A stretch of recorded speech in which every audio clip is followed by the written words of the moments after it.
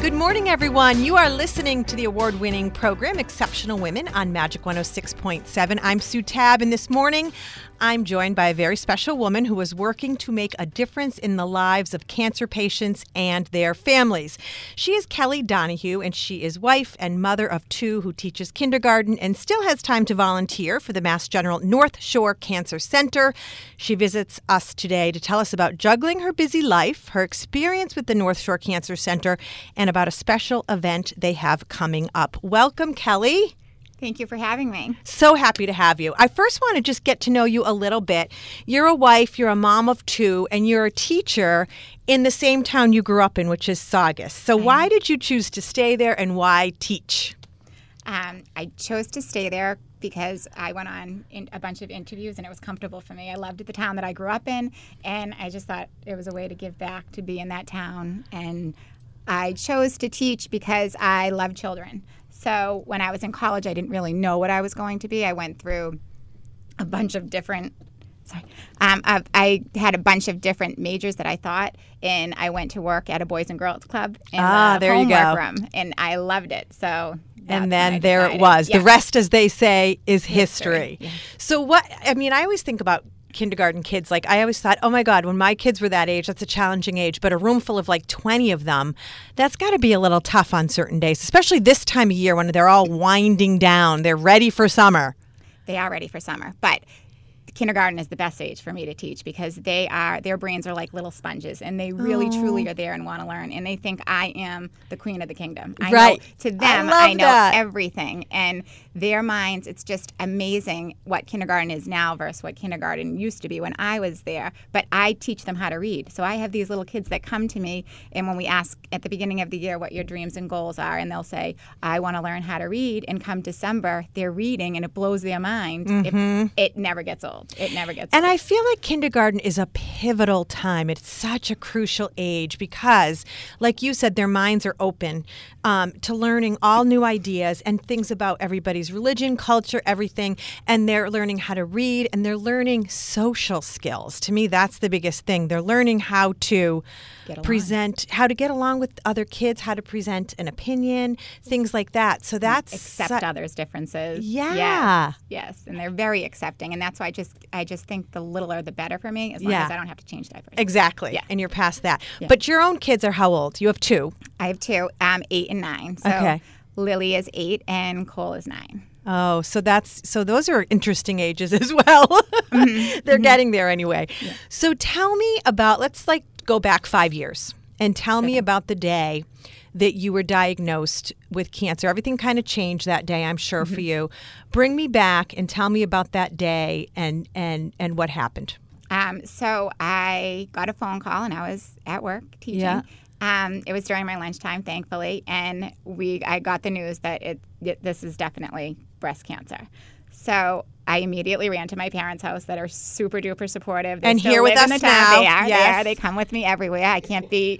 I am so thankful and blessed that I have the family and support system that I have. You sure are. I went to their house and probably just cried. I mean, Of course. I cried. I was in shock. It was like utter despair. 1,018 things went through my mind. Well, I think that whenever you hear, now, no matter if you're stage 1, stage 4, I don't care what kind of cancer it is, when you hear the words, yes, it's cancer, and I know because I've been there, it's you can't describe in words the feeling that comes over you because it's kind of a feeling of despair and just not knowing what's to come. So that was always the hardest thing for me. Yeah. The not knowing. Me too. When I had a mammogram, nothing showed up. I found the lump myself.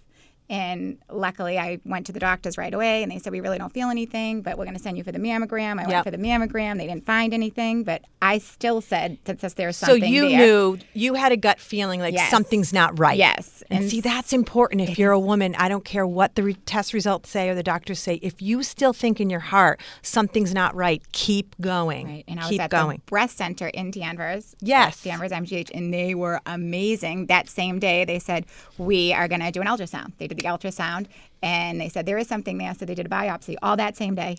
I had no clue I was going to have all this done. Right. I had lobsters in my car. I thought, oh my God, I'm just going to go to Market You had Basket. lobsters in your car? 'Cause I went to Market Basket across the street. I thought I was going in for a mammogram coming home. They called my parents. She had lobsters in her car. Yeah. That yeah, is hilarious. I was going home to eat the lobsters. Of course. And so. Not knowing that everything would turn on a dime. Right. Yeah. And the results came back. I had atypical cells, but not cancer.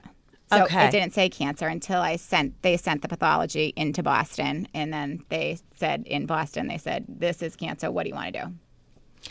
All right. If you're just joining us, good morning. Welcome to Exceptional Women on Magic 106.7. I'm Sue Tabb. Today we are talking with Callie Donahue. She's co-chair of the North Shore Cancer Walk. She's also a Saugus kindergarten teacher and herself a cancer survivor. We're talking about your personal journey. I want to get back to the conversation. So you find out, okay, I have cancer. Tell me what you do next. How do you tell your family and how do you decide your treatment? So I really felt betrayed by my body. I was mad because I felt like I did everything I possibly could. I was in shape. I took good care of myself. So I really didn't want a lot of people to know at first. Mm-hmm. My parents obviously knew. My husband was called immediately. My in-laws and my best girlfriend, Christy Baker, at work. Yeah. And from there, I didn't know how to tell my children. But the cancer center set me up and they said they have books to read and maybe this is how you should do it. So they said to be as honest as possible.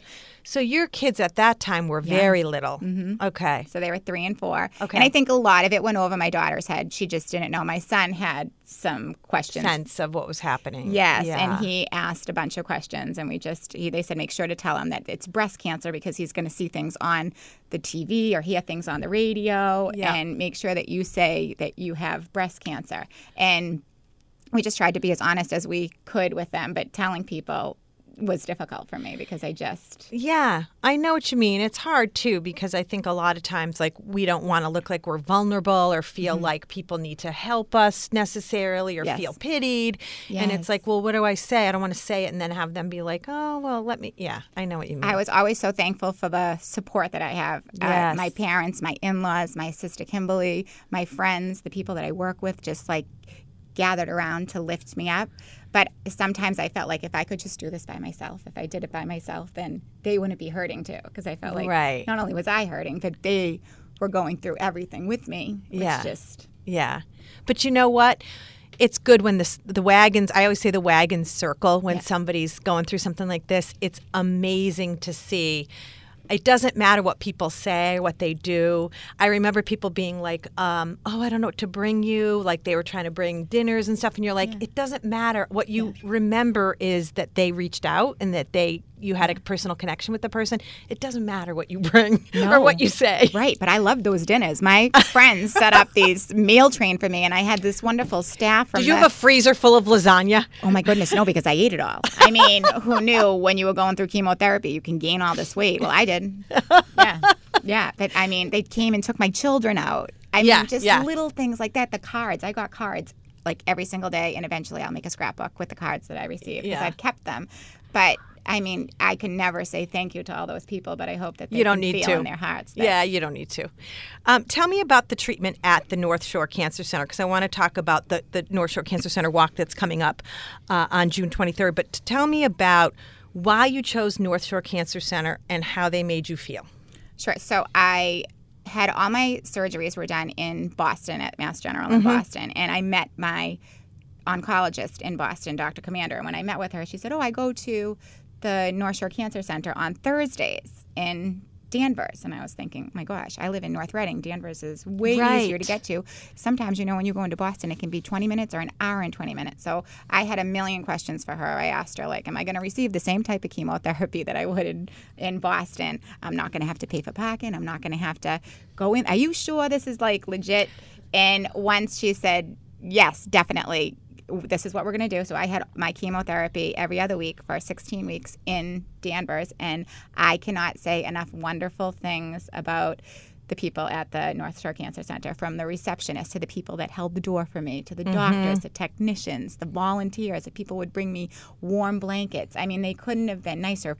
They had lunch for us every day that we were there. Yeah. I mean, they were just so kind, and they never made me feel like a patient. I was a person. Right. Yes. I felt the same way. I was also treated there. And I remember I couldn't walk in through the front door because I felt like a patient when I walked in through the front door, and I had to go through the lobby. So I remember I used to park and go through the side door, which it turned out was like an employee entrance. And I remember after a few treatments being like, oh my God, I've been coming in the wrong door, but I have a really hard time going in through the front. And they were like, we don't care if you helicopter in, if you, drop in by, like, we don't care if you roll in, fly in, drop in. It's fine. Use whatever door you're comfortable with. And I remember thinking, okay, it's the emotional support that's so like amazing there. Oh my goodness, yes. And so my husband came with me to every treatment except my dad came once, right? And yes, they just are super duper supportive. Whatever I wanted, needed, I wanted for nothing while I was there. And they just make you feel amazing. And they had this beautiful healing garden. The very first time I received treatment, I overlooked the healing garden. And now I have bricks in those healing gardens from raising money for the North Shore Cancer Walk. See? So that's like a full circle. Yeah, exactly. So tell me, I heard that you have a story about your daughter and what she wanted. Was it on her birthday? I did, yes. So I dreaded losing my hair. I love my hair. I love to braid hair. You have great hair, by the way. Thank People you. can't see you, but you have thick, beautiful blonde hair. I never had to dye my hair. I just loved my hair. I've always loved my hair.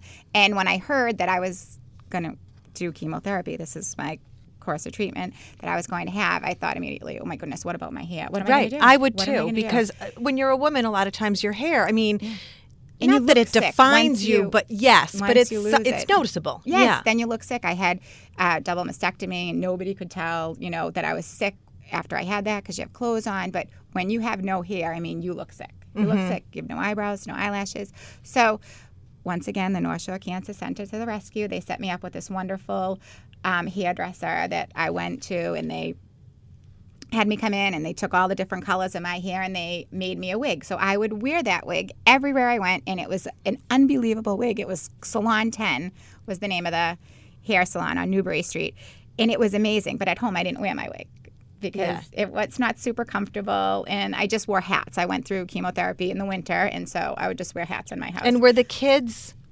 okay with it? Were they confused? Were they startled at all? How did you handle that? They did not want me to wear my wig at all. See? So to them, I was just mom, and now mom had no hair. Yeah. So mom is bald now, and I had. But mom is still mom. But mom is mom. That's who mom is. And we had read like chemo shock to them, so they knew that I was going to lose my hair. We tried to do all kinds of different things, but my daughter's 4th birthday comes around, and I was asking her, "What do you want for your birthday?" And she says, "Mommy, what I really want for my birthday is I want you to not wear your wig to my birthday party. I want you to stop wearing your wig." Now, there were some people in North Reading, I didn't know, and they had no clue what I was going through.